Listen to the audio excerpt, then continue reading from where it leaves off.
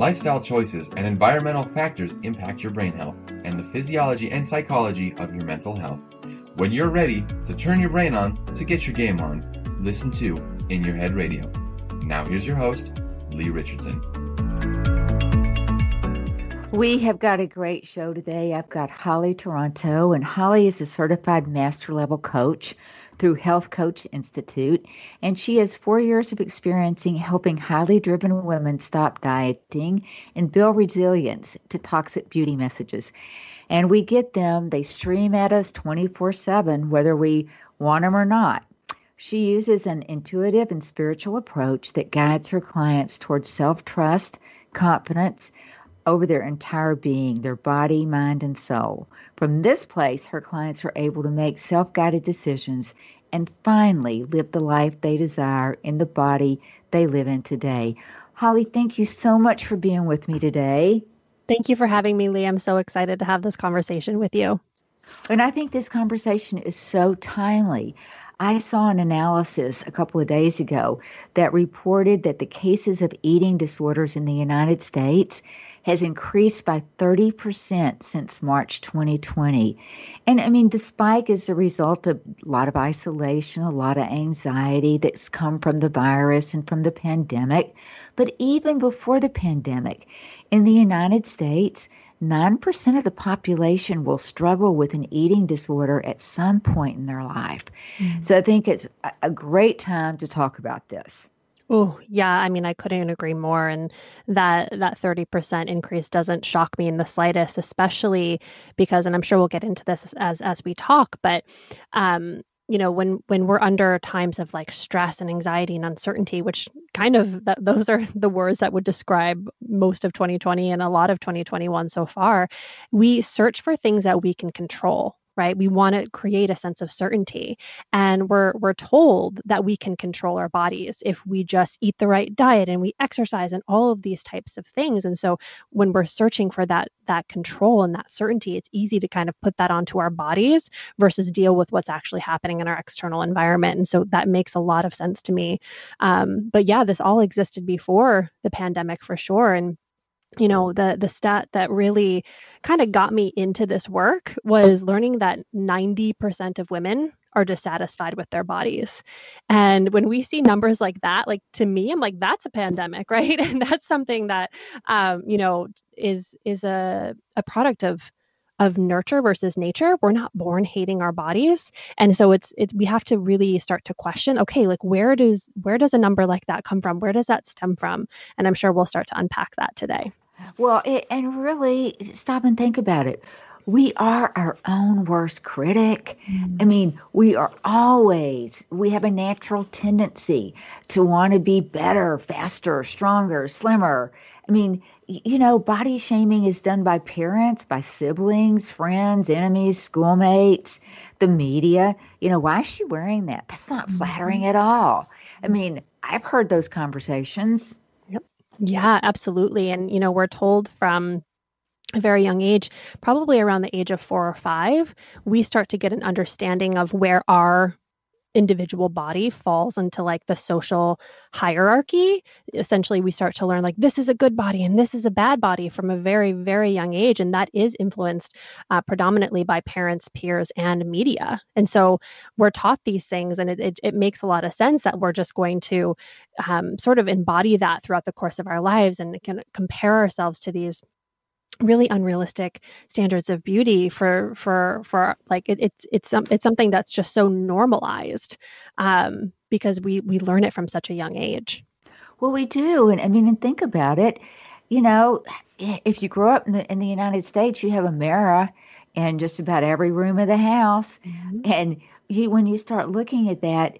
And somebody, go back and fix your hair, Lee. That hurts my self-esteem. Yep. Yeah, absolutely. I mean, it's like, especially for young children where what should we really be focusing on when we're kids, when we're adolescents and growing up? Like, should we be focusing on the size of our body? Should we be focusing on our hair, or should we be out and playing and getting messy and looking ridiculous and wearing silly outfits and testing the boundaries and things like that? Like, that's what those ages are for, right? Like, not to be sort of conformed to whatever is expected of us from a aesthetic perspective. Like, that's not what's important. I mean, it's not important at any age, but if we just look at a lot of like a lot of eating disorders and things like that start around the age of like 8, 9, 10 years old, right? And it's like we're giving children the wrong thing to focus on. Oh, absolutely. And I've done a little bit of research on eating disorder for past shows, and this just amazed me that at least one death every 62 minutes comes from an eating disorder. Yeah. I mean, people think that, oh, it's no big deal, laugh off the fat jokes or the skinny jokes, because there's just as much shaming on being too skinny as there is too fat. Mm-hmm. And while your focus is on women, there's a lot of body shaming that goes on within men too. Oh yeah. And, yeah. It goes across gender, that's for sure. Mm-hmm. But at what age have you found in your experience that it becomes the most devastating? Yeah, this is a really interesting question. And I think if I look at it from a client perspective, a lot of the clients, the vast majority of the clients that I work with are about 30 plus, right? And so they've done the dieting, they've done the body shaming, they've done all of the things to try to get their bodies to conform to society's expectations, and they get to a point where they're just like ready. They're like ready to like let that go and start nourishing and caring for their bodies and just feeling comfortable in the bodies that they're in. And so it's like they've sort of reached their rock bottom, sort of say, at that point.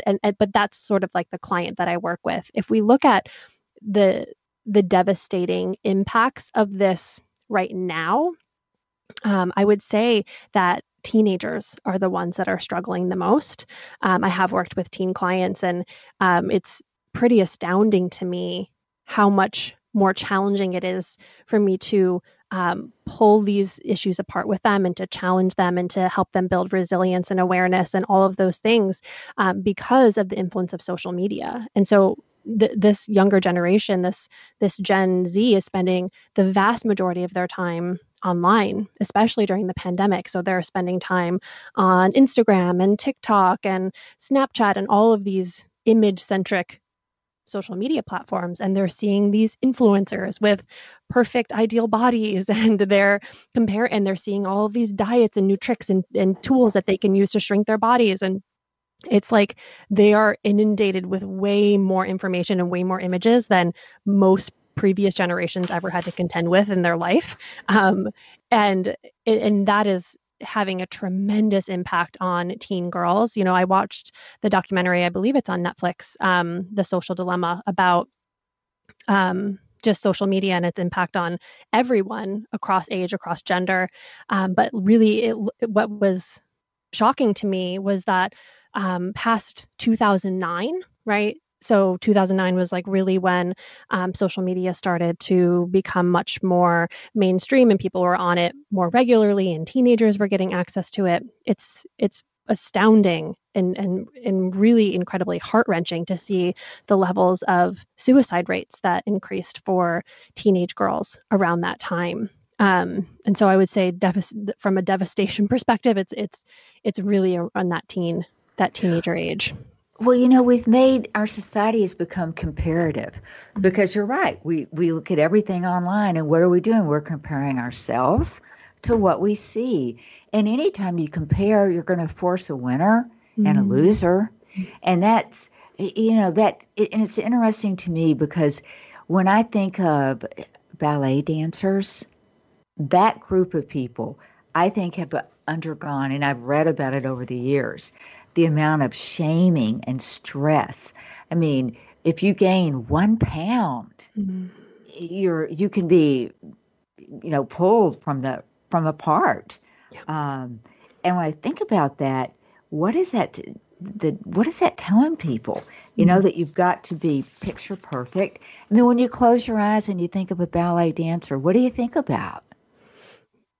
Yeah, you see that like perfect ideal, like life, thin body, right? Very Like, thin, yeah, those long, thin legs, and you know, not everybody that wants to dance ballet can look like that. yeah, yeah. Yeah. That body type is not achievable for everyone. And yeah, you bring up an interesting point with a ballet dancer who might lose her job essentially if she gains weight. And what she will do or he will do to maintain that body in order to keep their job, right? And if you think about it from that perspective, it's like what they're trying to protect is a sense of survival, right? Like we need money in our society in order to survive. We need a job, and so it's like, wow, okay, like my sense of survival is depending on me maintaining this body, right?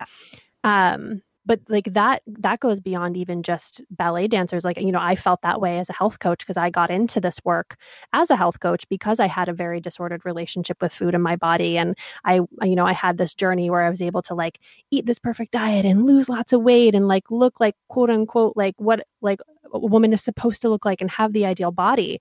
But mind you, my hair was falling out. I had digestive issues. I felt stressed and anxious around food constantly. Um, I was not healthy, even if it appeared that I was quote unquote healthy because I was thinner, right? And so I needed to go on my own healing journey to heal my relationship to my body because that wasn't sustainable. And so and on that journey, I found a practice called intuitive eating, which we can certainly talk more about, that helped me learn how to care for my body from a weight neutral perspective. And what that meant was my body needed to weight restore, and because the weight that I was at was underweight from where my body's meant to be. And so I ended up gaining weight, like gaining back the weight that I had lost. And there was a part of me that felt like, oh no, well, I'm a health coach. And so if I put on this weight, people are going to think I'm a failure and they're not going to want to work with me and all of these things. And so there's a lot happening for people from a survival perspective. Like that's just my journey. But I think about, other people, clients that I've worked with who feared that if they didn't lose weight or if they put on weight, that they would never find a partner, right? They would never find love or they would never, get the promotion at work. And so I have so much compassion for people who are struggling with these issues because it's usually never about just the body, right? It's about what they think that ideal body will get them or what they will lose if they don't achieve it. Well, and I have a friend, and she has two girls, and they both are very, very much into dance. And I was talking with one of the young ladies. She's 16, and about this, that we were going to do this radio show. And I said, "What do you hear comments?" And she said, "Oh yeah, I've heard in dance class. I can see your lunch. Suck in your stomach." What an unhealthy relationship that creates with food for her. Yeah. I mean, and that to me is where a lot of it starts, is however that with food begins and then it continues. And how do you take an unhealthy relationship and make it healthy? It's not as you said, you work with a lot of people that have been on, every diet that's out there. They've tried it and nothing seems to work for them. So for people that have an unhealthy relationship with food, how do they normalize that? Yeah, great question. So, and to speak to the piece about, going on diet after diet and nothing's working, what I really just want to level set for listeners is that that's not your fault, right?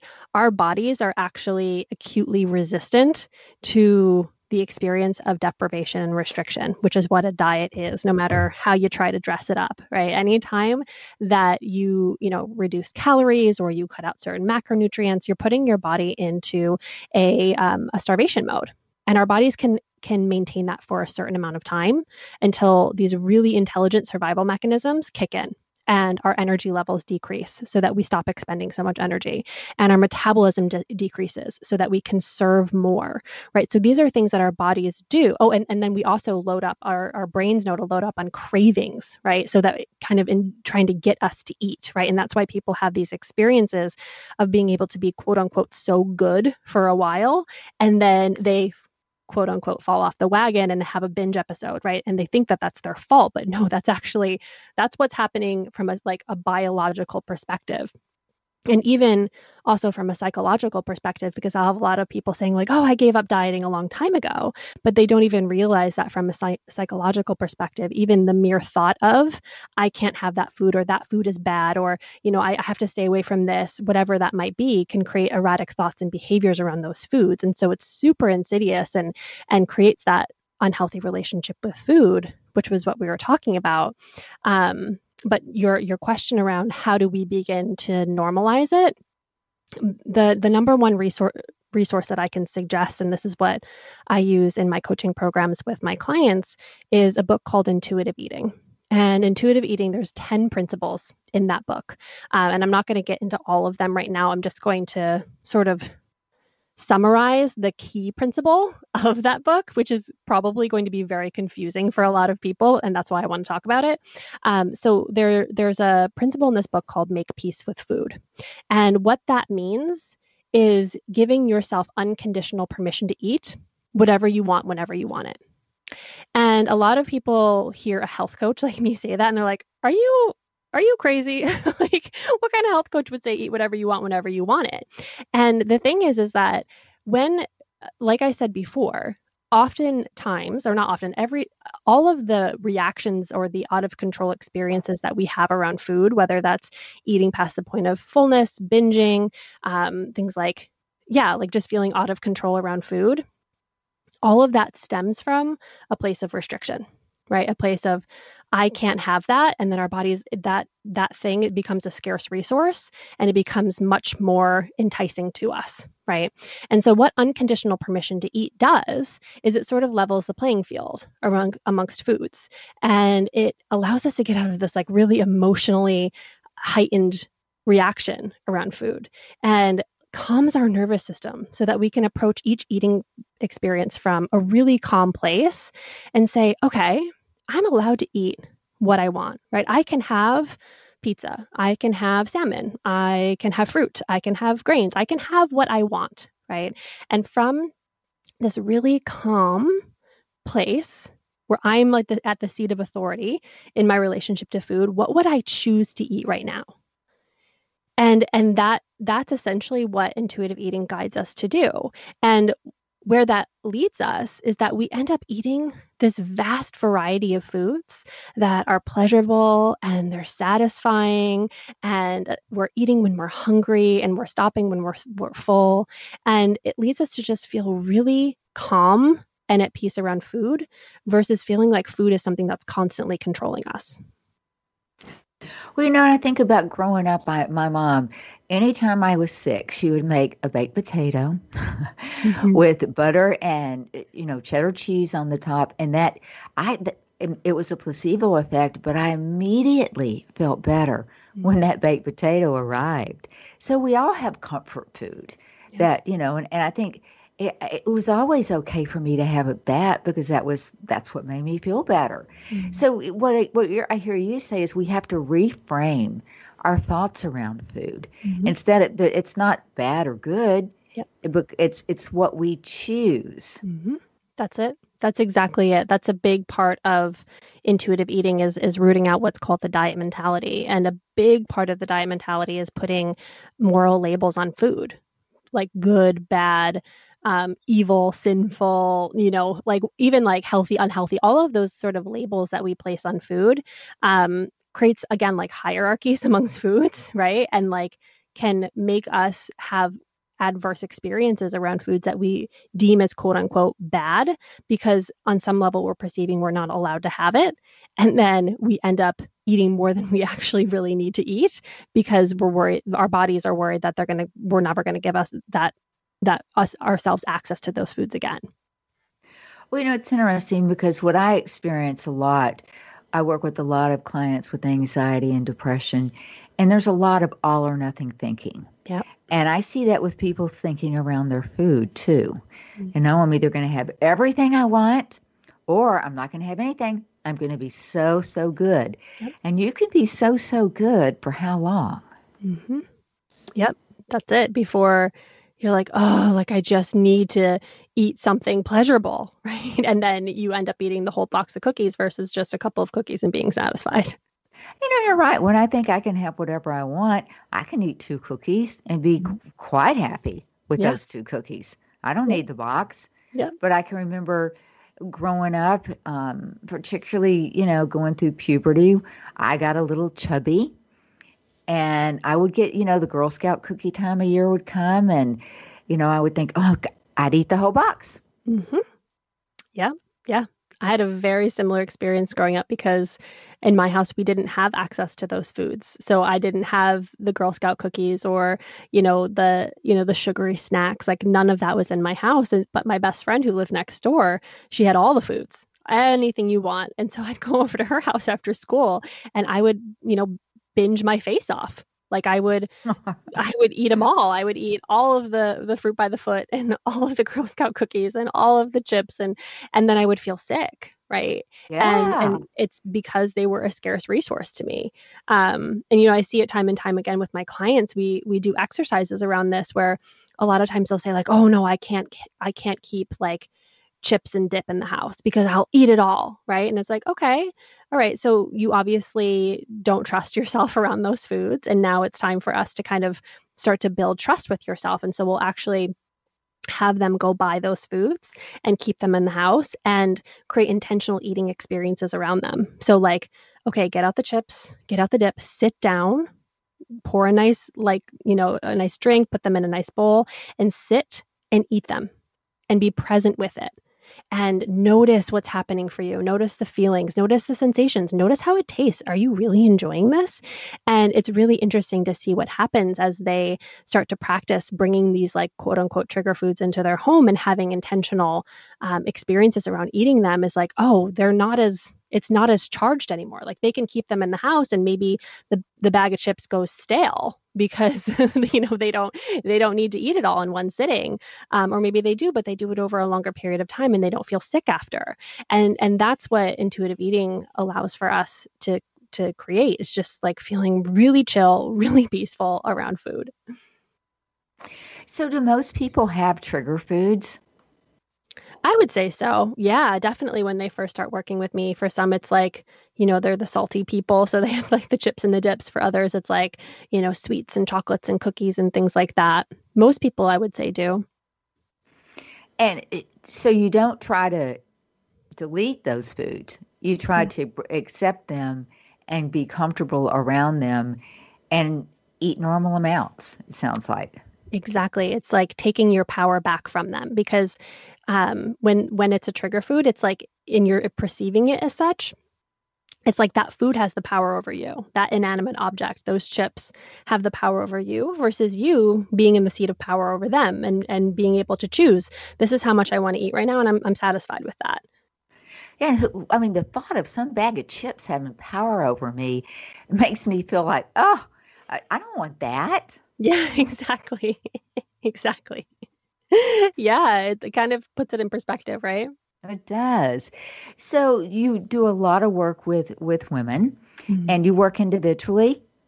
Yeah, I do individual client work, but I also have 2 group coaching programs that I run with my business partner.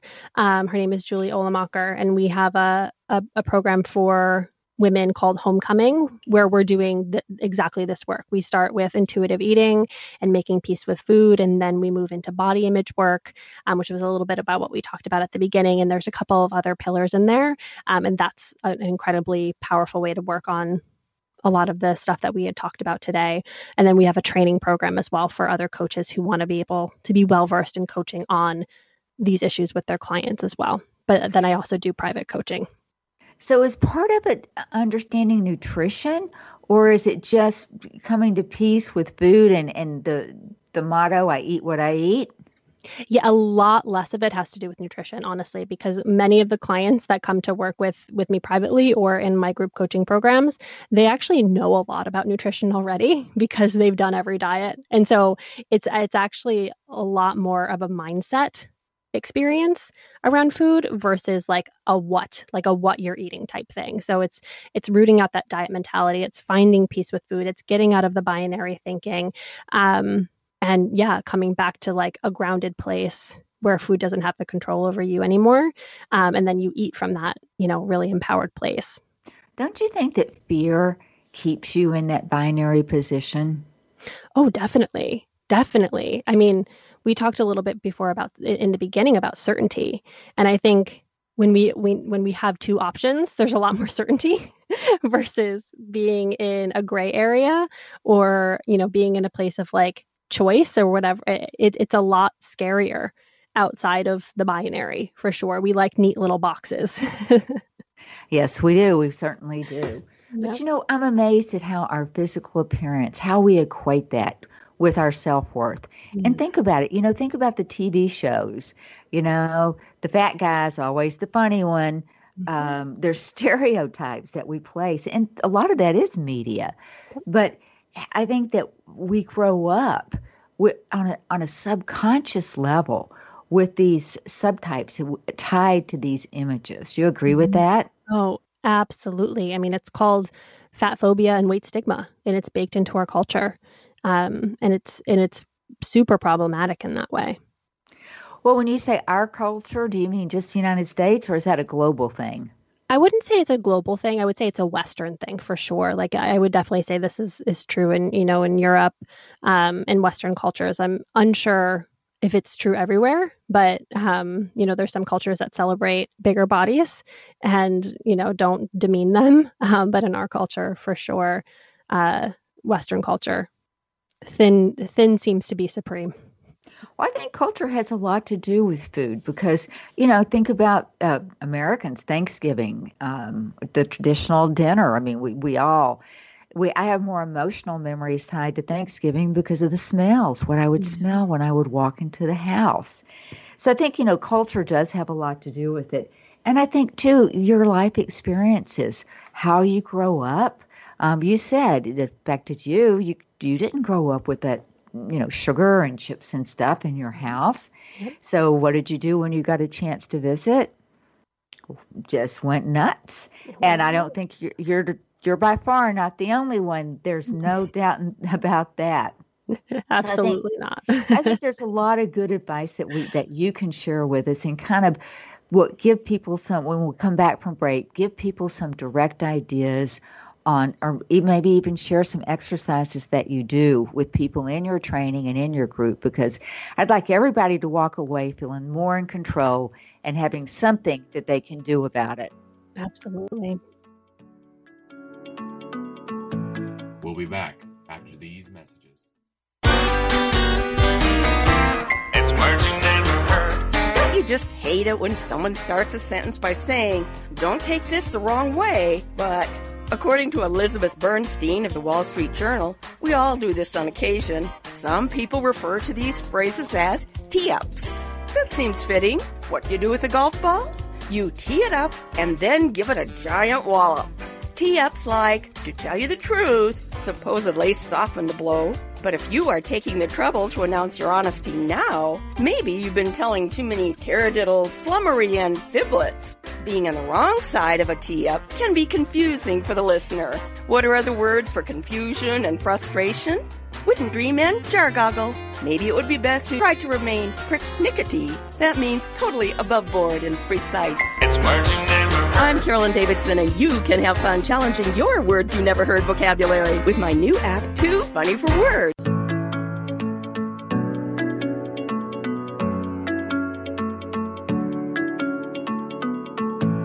We're back. Now here is your host, Lee Richardson. We've been talking a lot about intuitive eating in the first part of the show. And, it sounds so easy to just say, okay, I'm at peace with what I eat. I can eat however much I want. But I don't think it's quite that easy for some people. I think it's a real struggle. Holly, do you have some tips that you could share with our listeners? Oh, absolutely. And you're 1000% rightly in that I can make it sound really flowery and easy just talking about it. And I've also lived it for the past 5 years. But it's not an easy process. And, we had kind of ended on before the break talking about fear and uncertainty and things like that. And a big piece of this work is building trust with yourself. And I would say that we don't necessarily learn how to trust ourselves from a young age, right? If you think about our eating experiences are with the best of intentions, but our eating experiences are sort of informed by and dominated by parents or caregivers, right? We're kind of told what we're going to eat. We're told how much to eat. We're told to clear our plate. We're told to eat when we're hungry, or not told to eat if we're full. We're sort of knocked out of our sense of autonomy when it comes to food from very young ages. And so reclaiming that in adulthood and beyond is really can be really, really challenging. On top of that, too, we were also talking about how our culture sort of demonizes people in larger bodies, and there's weight stigma and fat phobia that are baked into our culture. And so that can make getting off the diet bandwagon really scary, because it's like, oh, well, what will I give up, right? If I'm no longer dieting, right? Will I not lose weight? Will I be, ostracized from the community because I'm not adhering to like what I'm supposed to do? And so there's a lot of fear that goes into it. And I just want to name that and say that's totally, totally valid. As far as tips are concerned, the place that I would start when it comes to intuitive eating is to pick up the book. Like it's aside from working with a coach or somebody who's trained in this space, that is the way that you can start to practice this. At least read it and understand where this is coming from. But I would say that, like, if you could kind of take the exercise from the previous segment that we talked about, the Making Peace with Food segment, where you're allowing yourself to sit and eat mindfully these quote unquote trigger foods, slowly and with intention, that over time that you will start to, that food will start to lessen its hold on you. And so that's one specific tip that I can offer, as it relates to intuitive eating. However, did you have something you wanted to say about that? Because I could go on and on with tips. Well, no, I was going to say, so do you pick your biggest, what you love the most, where you doubt that you can have the any control? Do you start there, or do you start with something that you feel reasonable about? Yeah, maybe I could control that. Because I could see telling someone, what will gain confidence. Start with something that you feel like you have a 50% shot at achieving. And then when you achieve that builds your confidence. And then you go up to bigger. Or do you just go, the devil go right for it? Yeah. I would say it totally depends on where the client's at. I've had clients who are already well-versed in intuitive eating, but maybe haven't learned how to embody it yet, who will come to me and be like, I'm ready to go, right? And so they'll be like, okay, I'm going to buy all of the trigger foods this week and I'm going to practice. And then I've had other clients who are like, this is really freaking scary for me. And so I'm going to, I'm going to try like this one food, and I'm going to, then I'll move on to this other food. And so I would say this is like to meet yourself where you're at. I can think of a client of mine that I worked with who her trigger food was something called a cosmic brownie. And so these are it's a little Debbie snack. It's like this brownie that has these little candied, candy coated crunchy things on top of them. And they're super good. And she felt like she couldn't control herself around them. And we started to explore a little bit more about how come she couldn't control herself around them. And what we uncovered was that these were foods that these cosmic brownies were foods that she only allowed herself to buy when her children were in town from school. So they were away at college, they would come into town, she would buy these cosmic brownies for them, but then end up eating all of them. And so notice within that, there's inherently a scarcity thing. I'm only allowed to have these when my children come into town. And so when they're in town and the cosmic brownies are around, she's going to try to eat all of them, right? Because after the kids go away, she's not allowed to have them anymore, right? And so what we worked on is like, oh no, now these actually need to be something that you are buying consistently, right? This is not something that you're only going to buy when your kids are in town. You're going to buy them consistently. And so what she did, she added them to her weekly grocery list and she brought them into the house, and she put them in the freezer because that's how she enjoyed them, was frozen, and she allowed herself to eat one, and maybe she had two, but like she started to over time neutralize that food, and it no longer had this really intense pull on her anymore, where she knew if she wanted a snack, she could have a cosmic brownie, but she could also have, chips and hummus or carrot sticks and dressing or whatever it was. She knew she had choice. And that's what this work is really about, is again, putting you back in the driver's seat and knowing that you have choice. So I have a question. Yeah. Because I've worked with people that, are anxiety or depressed about comes from their weight. Mm-hmm. How do you advise the use of the scales? I mean, I've told people just throw those scales away. But maybe that's not best for everybody. I'm a big proponent of throwing the scale away if you can, if you feel like from an energetic perspective, you can allow yourself to do that. Throw it away, smash it, destroy it, do what you got to do to get rid of it. Because the thing is that, well, there's a lot of things I want to say about this. And this can feel really controversial for people to hear, but weight is not the best indicator of health. There are plenty of people that live in larger bodies that are above the, like the quote unquote BMI overweight category, who live totally normal and healthy lives, and feel deep shame about their bodies and are trying to change their bodies. And that actually ends up hurting their health more than anything. And so knowing that, people who live in larger bodies live just as long, if not longer, than people in normal weight bodies is something that's really important for people to know, that, 3/4 of people who are classified as quote unquote obese are actually metabolically healthy. And this is like scientifically researched in like studies. Like all you have to do is Google health at every size, or health and weight, and you'll get access to these statistics that show you like, okay, weight is not always an indicator of health. And when we focus on weight as the motivating factor for taking care of ourselves or like nourishing our bodies, what happens is we go into that restriction mode. So if weight is the motivator, we are going to go into restriction mode. We're going to try to go into a diet. We're going to over-exercise. We're going to do all of these things that we talked about in the first half of the show that backfire. And actually, more often than not, two-thirds of people that lose weight will actually put back on more weight than when they started. So 98% of diets fail. So almost 100% of the time diets fail, but 2/3 of the people who diet and lose weight actually put back on more weight than when they started. And so when we make the scale the motivator, it actually hurts us way more than it helps us. How about the way, people will say, well, I don't weigh, but I can just tell by the way my jeans fit, and I'm in my fat girl jeans today, and I'm not happy about it. Yeah. I mean, how do you respond to that? Yeah. I would say that like, buy clothes that fit you. Like that's the thing that like I would always come back to with my clients is like, get rid of like, I'm always getting rid of clothes that feel tight on me. Like if I outgrow something, I get rid of it right away. It's not something that I hold on to in anticipation that I'll one day fit into it.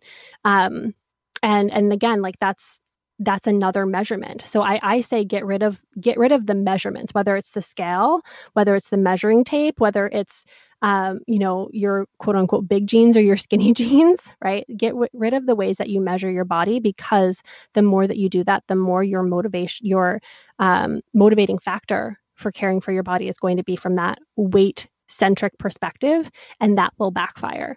The work that I do with my clients, we call it weight neutral, right? Because the thing is that even though we're not focusing on weight, we do focus on health. Health is something that is important to me. It's important to many of my clients, and so we're focusing on, what we can do for our bodies versus to our bodies, how we can eat a variety of foods, how we can manage stress levels, how we can move our bodies in ways that feel really good and get our heart rate up and make us feel strong, how we can sleep better, how we can have great relationships, how we can work on body image and how we're seeing ourselves. Like all of these things will lead to better health outcomes for you and not put this unnecessary pressure on you to have to shrink your body, knowing that backfires 98% of the time. Well, talk to me about how you work with people on body image, because, visualization is a tool that I use for a lot of things. I don't know that, would that be a tool that I could work with somebody on body image? Mm-hmm. Yeah, absolutely. I mean, I use visualization in my coaching programs with my business partner, especially when it comes to when a client feels like they won't have access to something they want in life because of the body that they live in, right?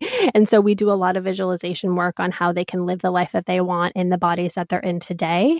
But body image work is super complex. It's super nuanced. It's super individual to each person that you are working with. And I think the most important thing to remember is something I alluded to before, is that it's rarely about the actual physical body itself and more about what we feel that body represents. And so, for example, if a client feels like they won't have access to, or they'll never be able to be in a relationship, right? A relationship like a romantic partnership because of the way that their body looks, right? And so that makes them unlovable and unworthy. The work at that point is helping them access a place of worth and love within themselves outside of the way that their body looks. And so it's going deeper to what the body is actually representing for them. And then the other thing that I would say is really key when it comes to body image work is noting that our body image struggles stem from a place of objectification, right? We are taught to objectify ourselves. We are taught to see our bodies as objects that exist merely for the viewing pleasure of others. And the thing is that our bodies are not objects. They're not machines. They're not, a lot of times I'll hear people say like, oh, my body is just a vessel for my soul or a vehicle for my soul. I'm like, no, your body's not a vehicle. Your body's not a vessel, right? Your body is a human being, not an object. Right. And when we think about our bodies as human beings, and this is something that I encourage my clients to do, is to actually refer to your body with the pronouns that you identify with. And so I refer to my body as she and her. My body's not an it. It's not an object, right? My body is a human. She's a she. She's a her, right? And when I'm looking at my body and I'm relating to my body in that way, it makes it so much more much more empowering for me to care for her. I feel much more motivated to honor my body, to feed her in a way that energizes and nurtures her, to move in ways that feel good, to rest when I need to rest, right? And that's like a game changer for most of the clients that I work with, to start to think about their bodies less as this object that exists merely for the viewing pleasure of others, and more as a human being who's worthy and deserving of love and respect and nurturing. It's interesting when you were talking about it brought some thoughts to mind, and because I work with a lot of clients that have pain, and many times that pain comes from an emotional state, something that happened to them when they were a child, and just something they grew up with. A client came to mind, and she grew up with her father saying, if you weren't so fat, you'll probably get further in life. And she has a lot of pain, but it comes from the emotional criticism that she endured. Absolutely. Oh, that sounds so painful for this client that you worked with. And I've had, worked with clients who've had similar experiences, and it's so, so hard. And our bodies will manifest emotional pain or trauma as symptoms, right? Like symptoms, whether that's physical pain in the body or autoimmune condition or whatever it is, like our bodies have a way of manifesting that which we don't want to look at and process, right? They'll hold on to it in different ways. It's an intelligence that our bodies have. So, it sounds like you get pretty personal with your body. How's she doing? How's she doing? Do you talk to your body? I do. Yeah, I do. Especially, I should talk to her more, to be totally honest with you. But I would say that because I shouldn't let it get to this point before I talk to her. But, if I'm not feeling well, or I have a headache, or, I'm feeling just not well, I'll ask her. Like I'll usually like lay down and on my yoga mat and do some grounding and put my hands on my belly and just ask my body what she's needing in that moment. And I should do that daily. But sometimes I forget to do that. But yeah, like I'll listen to her, and my body generally tells me what type of movement she wants, whether she's wanting something really intense and like, get my heart rate up and feel a little sweaty, or if she's wanting a gentle walk or a fast walk, or if she's wanting to be in nature, or if she's wanting to breathe, or whatever it might be. I talk a lot about in my coaching practice as thinking about, if your body is a human being, consider that your body is your original life partner. So outside of any romantic partnership that you have or friendship, your body was there for you first, right? It's your body is your original life partner. And at the root of any strong and healthy partnership and relationship are key ingredients of trust, honesty, and communication, right? And so I build that into how I relate to my body, and I support my clients in doing the same. Okay, I'm going to trust you. Okay, I'm going to communicate with you. Okay, I'm going to be honest with you. And like loving and generous and all of the things, like the way that I would treat my partner or, my puppy, like I want to treat my body too. Well, it's interesting because I'll check in with myself throughout the day. How you doing, Lee? But more from a mental perspective, and I could see myself starting to check in with my body, particularly, why are you sore? What do you need? Maybe you don't need to go to Dance Jam again tomorrow. Maybe your body needs something more gentle. That's a really kind of awakening for me. I always think about checking in on a mental level, but I really don't on a physical level. Yeah. And I think that's also like kind of how we're built. Like we've focused a lot on, mental health as we need to. It's really, really important. But, like pendulum swings happen, and sometimes we can overly focus on the mental and then forget the embodiment, right? And because our bodies are how we integrate what we're processing on a mental level, right? Our bodies hold our emotions, our bodies hold our trauma. So these memories that we have, or, big emotions that we have, our bodies feel that too, right? And so we can't just leave the processing up top. We got to like integrate it into the physical body as well. There's a great book, The Body Keeps Score, and it talks about, and that is such a good book. And, after I read that book, it made me stop and realize that your body will tell you the story, but you've got to listen to it. Yep. And maybe, it won't talk to you unless it knows how to. I mean, how do you help people to get in touch with their body and start talking to their body? Yeah, I usually will start this in session with a client when I notice that a client is being too up in their head. They're like, logically, I understand this, but like on a body level, I'm not there yet. I'll usually do some work to bring them back into their body. So having them close their eyes, having them breathe, having them do body scans. I'll ask them if they're feeling like a big emotion or having a reaction to something that we're talking about in a session. I'll ask them, hey, where do you feel that in your body, right? Where do you feel that frustration in your body? And, they might say in their throat, right? And so we'll be like, okay, like let's close your eyes and let's put a hand on your throat, right? And let's breathe into that area and ask that part of you, right? Like what is it actually wanting you to know? Or maybe it's in the belly, right? We're putting a hand on our belly. sometimes it's like, oh yeah, my feet are feeling something right now. And so we're scanning the body and we're asking the body to give us her wisdom, her intelligence as we are, processing and going through what we're going through together. How do people react to that?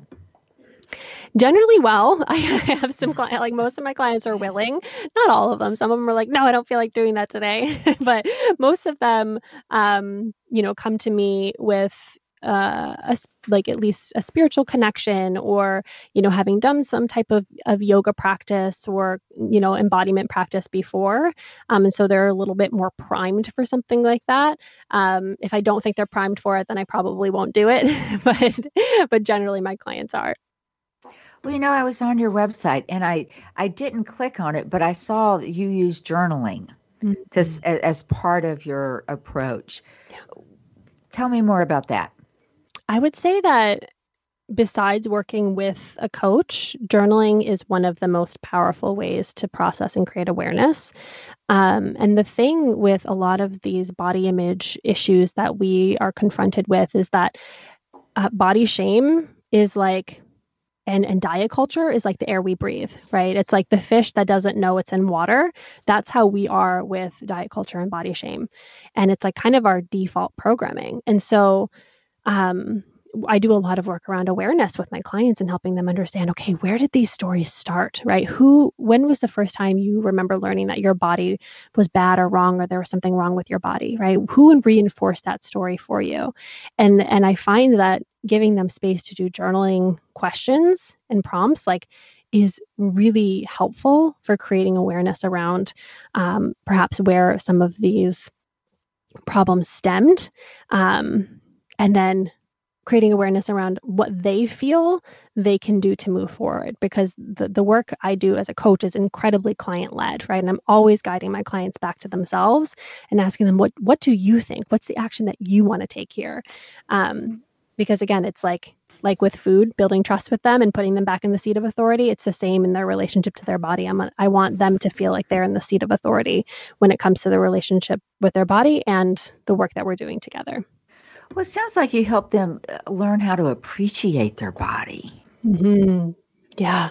Yeah. Body appreciation is key. When we start to see ourselves as, we both are a body and more than a body at the same time. It's like a both and. We stop seeing ourselves as just these objects that exist merely for the viewing pleasure of others. We get to have an appreciation for what our body does for us versus how our bodies look. Well, to me, the body image is something that starts, look at that little baby, look at that fat little face, so cute, so cuddly. That body shaming and that body imaging starts from the moment that you're born. Yeah. Yeah. Yeah, absolutely. We do. And it's interesting. Everyone's always like, we love a chunky baby. We love a baby to have some meat on their bones. But then as soon as, that kid starts going through puberty and their body starts changing, the story changes. Yeah, it certainly does, doesn't it? But I think that, we focused a lot on women, but we can't forget that men and boys do experience this as well. And think about as a young man, you grow up. What are the images that you see? You see, football players, bodybuilders, and not everybody. There's a lot of work that goes into that, and not everybody even has the basis to form that. Yeah. So, for our male listeners out there, is there anything special advice you'd like to give them? Yeah, I think the statistics on males' body image, I think. About 40% of men struggle with the way that they look, and that's significant, right? And I would say that the messaging is different. Like the struggle might be the same, but the messaging is different. Whereas women are taught to be perfect, right? We must have the perfect body. It's like men are taught to be strong. They must have a strong and fit body, right? And so, yeah, I would say the advice. Though the manifestation might be different, the advice would be similar, is that remember that you exist more than just to be attractive. There's so much more to you beyond just your physical appearance. You have so much more to offer. And if we can begin to value ourselves outside of our external appearance, and feel that, that's going to build our self-worth and our confidence, and that's going to show up in how we relate to other people, whether that's romantic partnerships or at our jobs or in our careers. And it's a much more sustainable way to relate to ourselves than just how we look, because how we look is always going to change. Like, that's the thing. Like, none of us are going to get out of this thing without aging, like, no matter how hard you try. There's no magic pill. There's no. So we've got a minute left. For people that want to learn more about you, Holly, how can they reach out to you? How can they find you? Yeah, I would say the best way to do that is you can either go to my website, which is just hollytoronto.com, and Toronto is spelled exactly like the Canadian city, or you can check out my Instagram. I do a lot of work there, and my Instagram is just holly.toronto. Well, I thank you so much for being with us today, Holly. I've learned so much. And basically, it just boils down to you just have to reframe your thoughts about food and wrap your arms around it, embrace it, because we all know that we're in control. We're in control of the decisions that we make. So I've learned a lot. I know that our listeners have, and I'm going to pick up that book, Intuitive Eating, just to use for my future. Thank you so much. Thank you.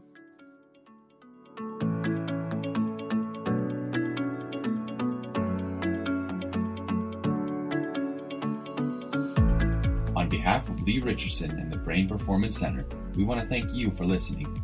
If you'd like to hear more episodes like this, visit us on iTunes, Google Play, TogiNet, Stitcher, iHeartRadio,